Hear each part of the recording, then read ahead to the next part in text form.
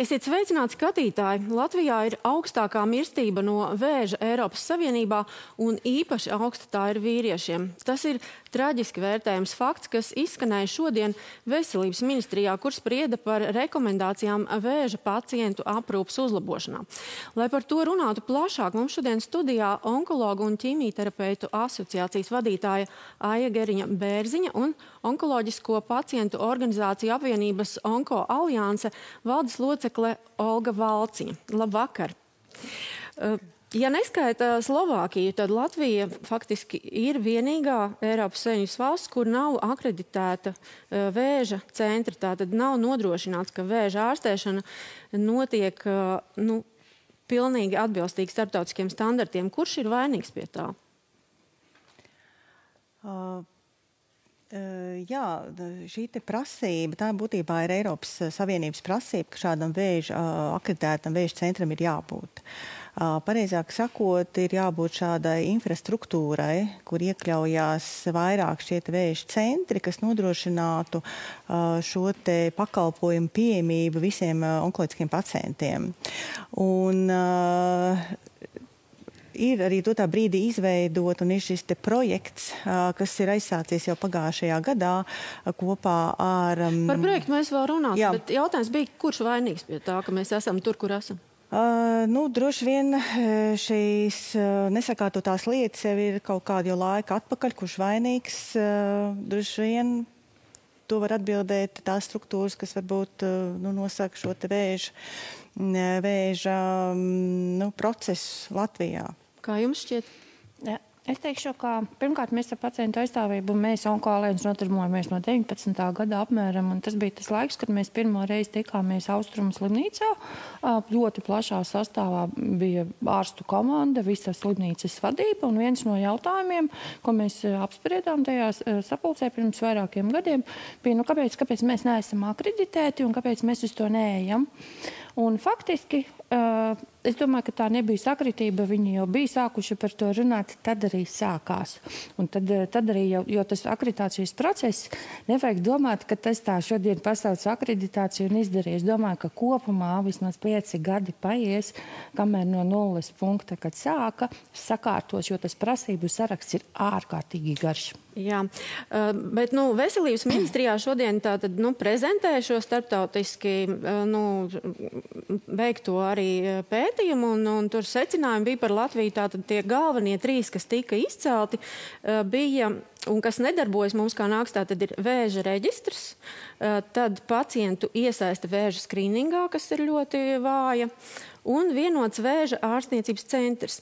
Bet vēl vienu ļoti, ļoti būtisku un zīmīgu lietu minēja šis Pasaules veselības organizācijas pārstāvis par to, kas mums Latvijā pietrūkst. Un es gribētu šo video lūdzu.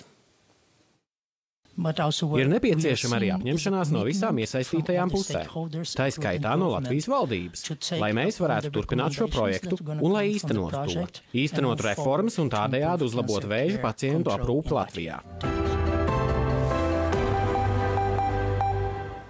Jā, tas, kādēļ es gribēju, lai jūs redzat šo video, bija, ka tur bija teikts, ka ir vajadzīga apņemšanās no visām iesaistītajām pusēm to veikt, tā skatā no valdības.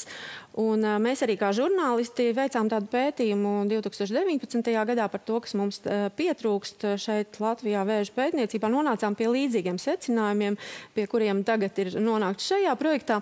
Kā jums šķiet, kāpēc šī vienreiz būs tiešām tā reize, kad tās reformas beidzot notiks? Vai jums ir tāda pārliecība par to?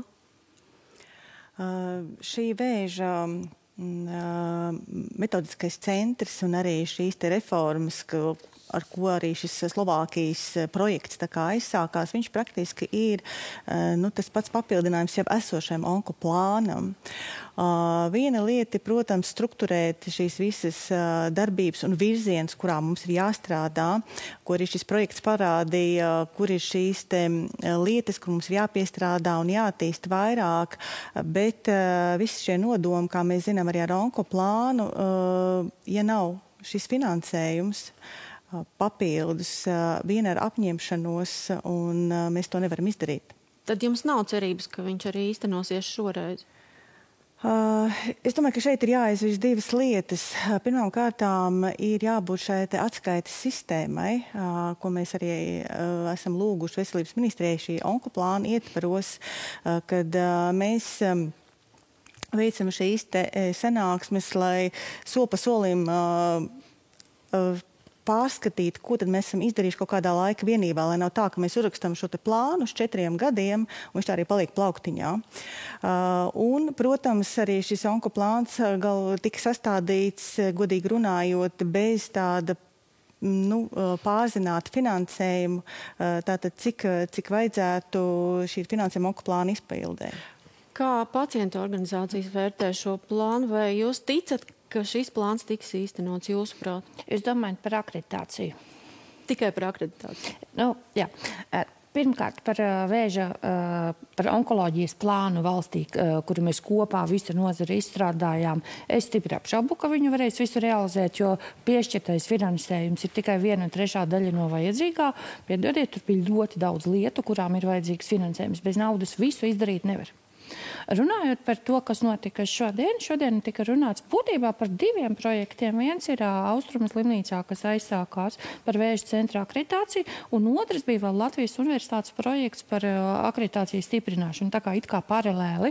Un tur jāsaka, ka tur ir, viņi ir identificējuši 3 lielās lietas, kuras jūs minējāt, bet vēl viņi minēja arī šodien un arī tajā reizē, kad mēs atsevišķi tikāmies, problēmas ar pārvaldību un koordināciju. Tās ir tās, pie kā mums ir vairāk jādomā, jāstrādā pie koordinācijas, lai mēs vienmēr zinātu, ko viens otrs dara un kurš par ko atbild, lai mums tā pārvaldība būtu skaidra, jo mēs jau varam nominēt, izveidot infrastruktūru, bet bez varas, bez pilnvarām, neviens cilvēks pat vislabākais ielikts, jebkurā amatā viņš neko nevar izdarīt.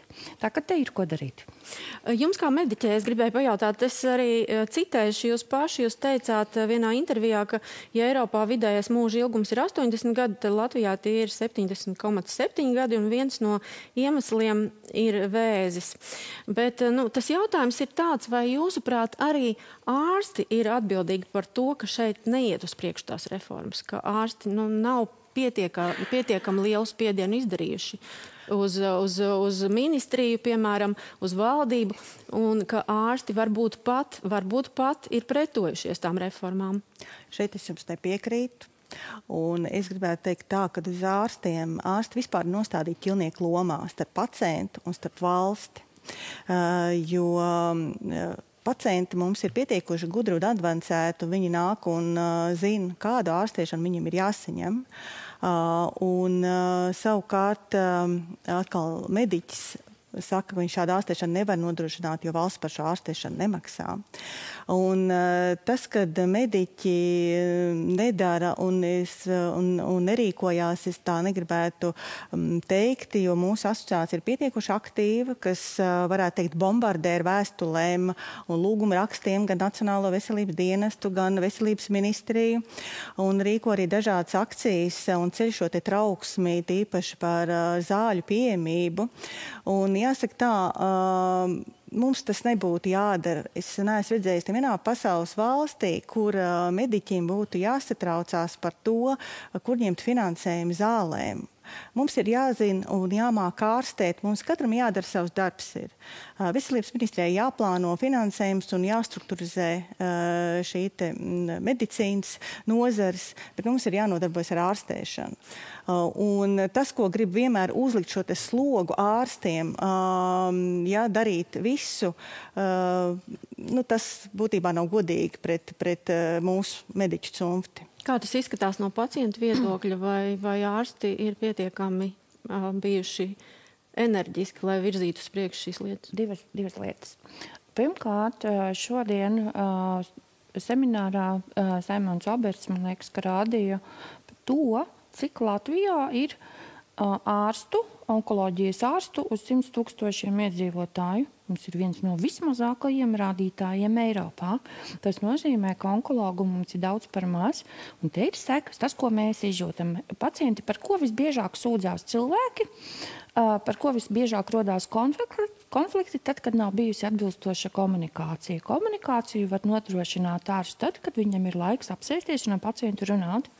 Ja ārstam dienā ir 25 pacienti, grozieties, kā gribiet, mēs saprotam viņus, ka viņi nevar to izdarīt. Cita lieta, ko mēs kā pacienti sakam, bet neviens pacients nav vainīgs pie tā, ka sistēma ir tāda, ka ārstam ir vienkārši daudz par daudz katru dienu pacientu.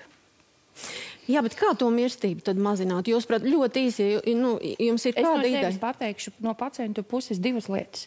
Pirmais, tie, kas jau ir saslimuši, vislielāko ietekmi nesīs zāles. Ja pacients jau ir saslimis uz vēzi, viņam ir vajadzīga atbilstoša ārstēšana, un zāles dos vislielāko ieguvumu dzīvildzībai. Tiem, kas vēl nav slimi, tiem dos agrīna atklāšana, tātad skrīnings. Un jo agrāk mēs atklājam, jo mazāk ir vajadzīgs naudas zālēm, jo tad vairs nevajag tās zāles. Doktori, jūsu viedoklis? Man jau šeit ir jāpiekrīt. Protams, jo ir agrīnāk vēzis atklāts, jo ir labāka izdzīvošanas rādītāji. Un, protams, inovatīvā medicīna, medikamenti, tie ir ar ārkārtīgi tomēr šo te ieguvumu dzīvildē. Ja mēs paskatāmies no 1990. gada, kad inovatīvās terapijas sāk ienākt ārstēšanā, pēc pētījuma datiem par 29% Amerikā samazinās mirstība no vēža. Jā, tās ir divas lietas. Par to arī parunāsim, bet pirms mēs runāsim tālāk, vispirms ieklausīsimies tiešām dažu pacientu teiktajā, kā tieši viņi, kā pacienti, jūtas šajā ārstniecības sistēmā. Lūdzu, video. Kad tu sāc ārstēties un kad tevi sāk diagnosticēt, būt drošām tas ir ļoti grūti. Būtībā tu esi ļoti nedroši. Vai tu izārstēsies vai neizārstēsies, vai tev būs vēl kompensējumā zāles, vai viņas man palīdzēs, vai tieši tā zāles, vai man būs jādomā, kā man ātrāk izmeklējums dabūt. Cilvēki mirst, cilvēki aiziet. Bieži vien nevis tāpēc, ka viņiem ir smagas diagnozes, bet tāpēc, ka viņi nav saņēmuši laicīgu ārstēšanos, tāpēc, ka viņi nav saņēmuši atbilstošu ārstēšanos. Tādēļ es teiktu, ka situācija ir diezgan kritiska. Jā, doktor, un jūs esat arī norādījusi attiecībā uz zālēm, ka vismaz 49% ir tādu, kas mums ir vajadzīgas, bet kas nav kompensētas. Un mēs arī sliktāk izskatāmies salīdzinot ar citām Baltijas valstīm, kur šis procents ir mazāks. Par cik procentiem jūsuprāt ir paredzams uzlabojums, piemēram, šogad kompensējumu zāļu pieejamībā pacientiem? Jā, cik ir informācija? Tad es saprotu, ka 12 miljoni būs šīm te inovatīvām zālēm šogad no budžeta piešķirts vēža pacientiem, bet jāsaka, ka tas arī noseks 1/3 no tām vajadzībām, kuriem šīs inovatīvās zāles būs. Pārējām nepietiks šīs naudas. Tas atbilst tam, kas ir arī jūsu rīdzībā šī paša informācija. Tikai mēs pacienti nemēram naudā, mēs mēram dzīvos cilvēkos. Ja domājaties, ka var gadīties, ka tikai tāpēc, ka jums ir nepareizais vēzis, vai tikai tāpēc, ka jums ir vēzis atgriezies, jums vienkārši vairs nepienākas kompensējumie medikamenti? Jā, par to ir tiešām daudz arī runāts, bet tur kaut kāda virzība ir notikusi šajā jomā vai nekāda? Tie ir tie 12, kas būs uz šo. Un tā summa, ko doktori minēja, no kā tā ir 1/3, ir tikai tā, ko mēs esam apzinājuši, kas ir iesniegta un gaida rindā. Ir ļoti daudz medikamentu, kuriem nav Latvijā pārstāvju vai kuriem farmācijas firmas nav vēlējušās iesniegt, un attiecīgi mēs nemaz nezinām. Un tas ir darbs, ko mēs tagad sākam darīt kopā ar nozari. Mēs sākam apzināt, cik kuram audzējam, kas trūkst, un lai būtu tāds priekšstats par visu situāciju kopumā. Kāda ir situācija šobrīd, ja mēs runājam par šo zaļo koridoru, kas ir tiem pacientiem, kuri ir jau sākuši ārstēties, bet tad viņiem vēzis atgriežas, viņiem atkal jānokļūst ir atpakaļ ārstniecības sistēmā, un vai viņiem pieejams ir tas koridors tagad, un viņi tiek pie ārstiem To sauc par dzelteno koridoru. Un tur vienīgā problēma patiesībā ir ar magnētisko rezonanci, kur tie izmeklējumi ir jāgaida nepiedodami ilgi. Kad vēzis atgriežas pēc mūsu saprašanas, var gadīties, ka vēzis ir daudz agresīvāks un ātrāks, kuram vajag ļoti ātru rīcību. Un bieži vien tiem pacientiem, kuriem vēzis ir atnācis atpakaļ, nav to 6 mēnešu, kas ir jāgaida rindā uz magnētisko rezonanci. Kādi varianti? Par magnētiskās rezonances pieejamību, es domāju, tā ir ne tikai vēža gadījumā, tā ir pašreiz diezgan liela problēma Latvijā, un nevienmēr varbūt šo magnētisko rezonanci ir vajadzīga, bet ir arī uz citiem izmeklējumiem, tomēr šīs rindas, kā arī uz kolonoskopiju, bet jāsaka tā, ka šis viss arī zaļais un dzeltenais koridors tomēr iet kopsolī arī ar šo te speciālistu trūkumu, ko mēs, es domāju, aizvien vairāk izjūtam un ko mēs arī prognozējam, ka šīs rindas, vai arī zaļais, vai arī dzeltenais koridors, viņas pagarināsies. Ņemot vērā to, ka sāk trūkt šo speciālistu, ka šos izmeklējumus novērtē. Principā nav risinājumu. Par šiem risinājumiem par speciālistu trūkumu, par to jau ir runāts arī agrāk, tikai es domāju, mēs nebijām sadzirdēti. Tagad, ka šī situācija jau praktiski ieslēgusies sarkanā gaisma, tad par to sāk varbūt aktīvāk domāt. Bet, lai speciālists sāktu darboties, tātad paiet vismaz gadi 10 sākot no skolas sola medicīnas iestādē, līdz viņš ir pilnvērtīgs darbinieks. Jā. Vēl ir ļoti viena šī būtiskā problēma, kas tika pieminēta šodien, ir pacientu iesaiste skrīningā.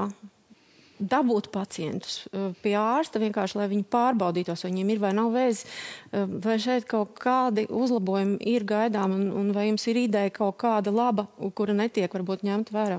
Pirmkārt, tie cilvēki, kuri jādabū ir uz pārbaudi, vēl nav pacienti, jo viņiem nav vēzis. Tie ir veseli cilvēki, kuri lielākā daļa nemaz negrib domāt, ka viņiem ir vēzis.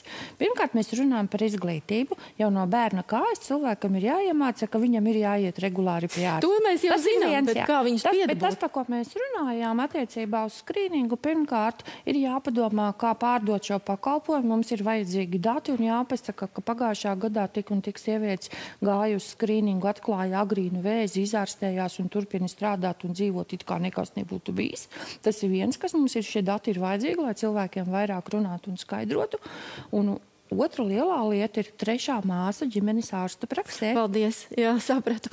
Un doktorē gribēju pajautāt par attieksmi pret pacientiem. Mēs arī savā pētiņumā ļoti bieži par to dzirdējām, ka bieži vien doktori pret pacientiem izturas diezgan nevērīgi vai pat rupji, viņiem nav laika, to mēs jau arī dzirdējām, bet vai ir uzlabojumi šai ziņā kaut kādi? Vai jūs pati to jūtat, ka ir uzlabojumi?